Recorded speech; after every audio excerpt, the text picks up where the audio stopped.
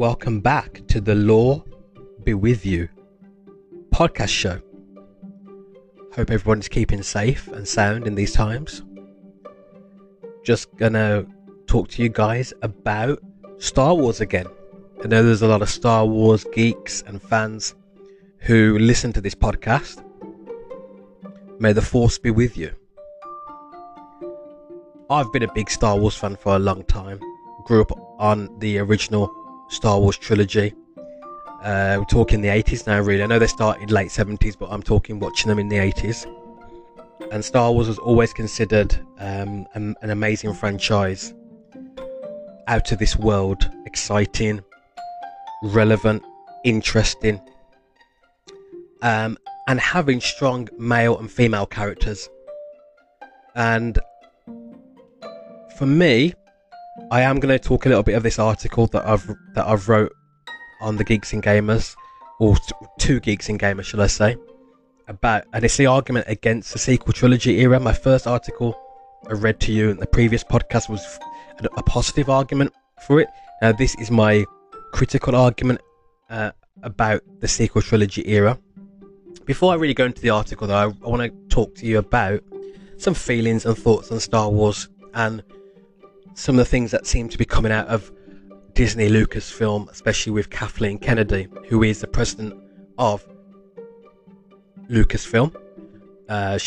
She succeeded George Lucas, and essentially was put in place to continue to do a great job with the new sequel trilogy, but also all the other projects that Star Wars are doing.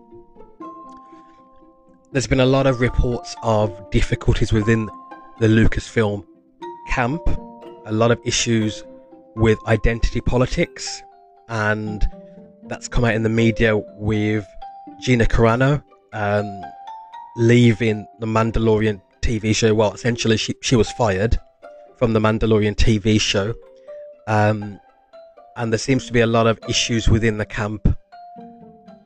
Reports of Kathleen Kennedy producing an environment that is not a fun environment for the guys over there at that show. A lot of issues with the fans, a lot of division with the fans, rhetoric coming out towards the fans that she's not really appreciating the fan base. I think some of it comes across as, well, most of it I would say comes across as identity politics, and it's how you kind of view identity politics. Should identity politics be in Star Wars or any franchise? If you're saying, well, what about representation, then I would say, yeah, representation matters. I would say we should see a diversity within any franchise. As a black Star Wars fan, I want to see awesome black characters, but not in a forced way, not in a way that's artificial, not in a way that's lazy or poorly written, and not in a way that goes against the previous storylines and it looks weird and looks out of place. I want to see black characters that are written in a way that respects the canon, respects the lore of Star Wars, respects the traditions. So I want to see the legacy characters respected. So for me, for example, the character of Finn, I was looking forward to seeing Finn's character in The Force Awakens in a major way, but then as I've watched the sequel trilogy movies, including The Last Jedi and The Rise of Skywalker, I feel that the Finn character has been completely disrespected. And John Boyega, who's a great actor, has, if he could speak freely about it, I think he'd probably say that he wasn't happy with some of the major decisions written for Finn's character in their new sequel trilogy. I think he'd be, if he could be candid and really honest about it, I think he'd say that there's been a lot of intervention from Kathleen Kennedy and others within that camp, and it was to the detriment of the Finn character, and it was to the detriment of the franchise as a whole. identity politics is a big thing at the moment. Being seen to have diversity is very, very important to Hollywood in our contemporary times, and it's important to have diversity. I personally believe that representation matters 100%. You have to see yourself in the media, you have to see yourself in books, you have to see yourself in TV shows, you have to see people that look like you, characters that look like you, doing awesome things as heroes, as archetypal heroes. It's really important. And back in the day, probably even back in the 90s, certainly back in the 80s and even back 70s and 60s and before that, there was a lack of black and coloured characters from ethnic minorities or different backgrounds. There was a lack of heroes and central protagonists that were people of colour, that were black people. There was a lack of it. I still enjoyed franchises that didn't have a major black character. I still enjoyed it. If it was written well and well acted, I still enjoyed it. But when I saw a TV show or movie that showed a well-written black character, I was really excited. I was like, oh wow, this is awesome. This is kind of, hang on a minute, this is kind of new. Like, there's a guy that looks like me and he's an awesome character. Wow. When I saw Lando Calrissian in Star Wars and I thought, oh, Lando's a good character. It's a black guy. Wow, that's awesome. It didn't mean that Lando was my favourite character in the whole of the franchise. I was a big Luke Skywalker fan because I wanted to be a Jedi. I wanted to use the Force. So it didn't mean that Lando was my favourite character, because I gravitated towards the archetypal hero character. So I gravitated towards Luke. But I appreciated Lando. I appreciated Lando's character in there. I felt his character was written well.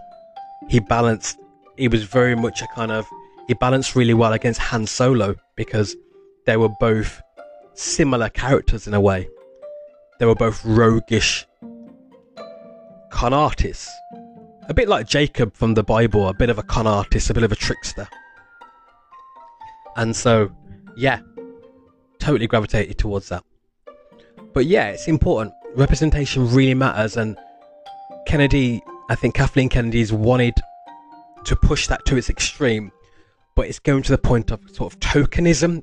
It's going to a point of where you're having characters based on maybe their sexuality, maybe based on their politics, their political ideologies, rather than because it's a great character or because it's written well or because they're a great actor. And I think when it's a forced diversity to the point where it's become identity politics, that's when it doesn't work. And in the Star Wars franchise, the Solo movie lost money. The Last Jedi, the figures were down when it comes to the overall takings on the money. And it got even worse with The Last Jedi. It showed that the direction they're going, depowering Luke Skywalker, making him a grumpy old man,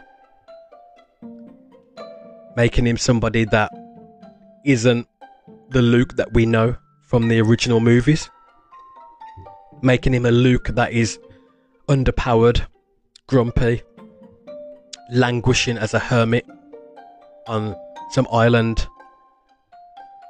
off somewhere. And it's just like, hang on a minute, guys, this isn't Kathleen, Rian Johnson, who was the director of The Last Jedi. This isn't Luke Skywalker.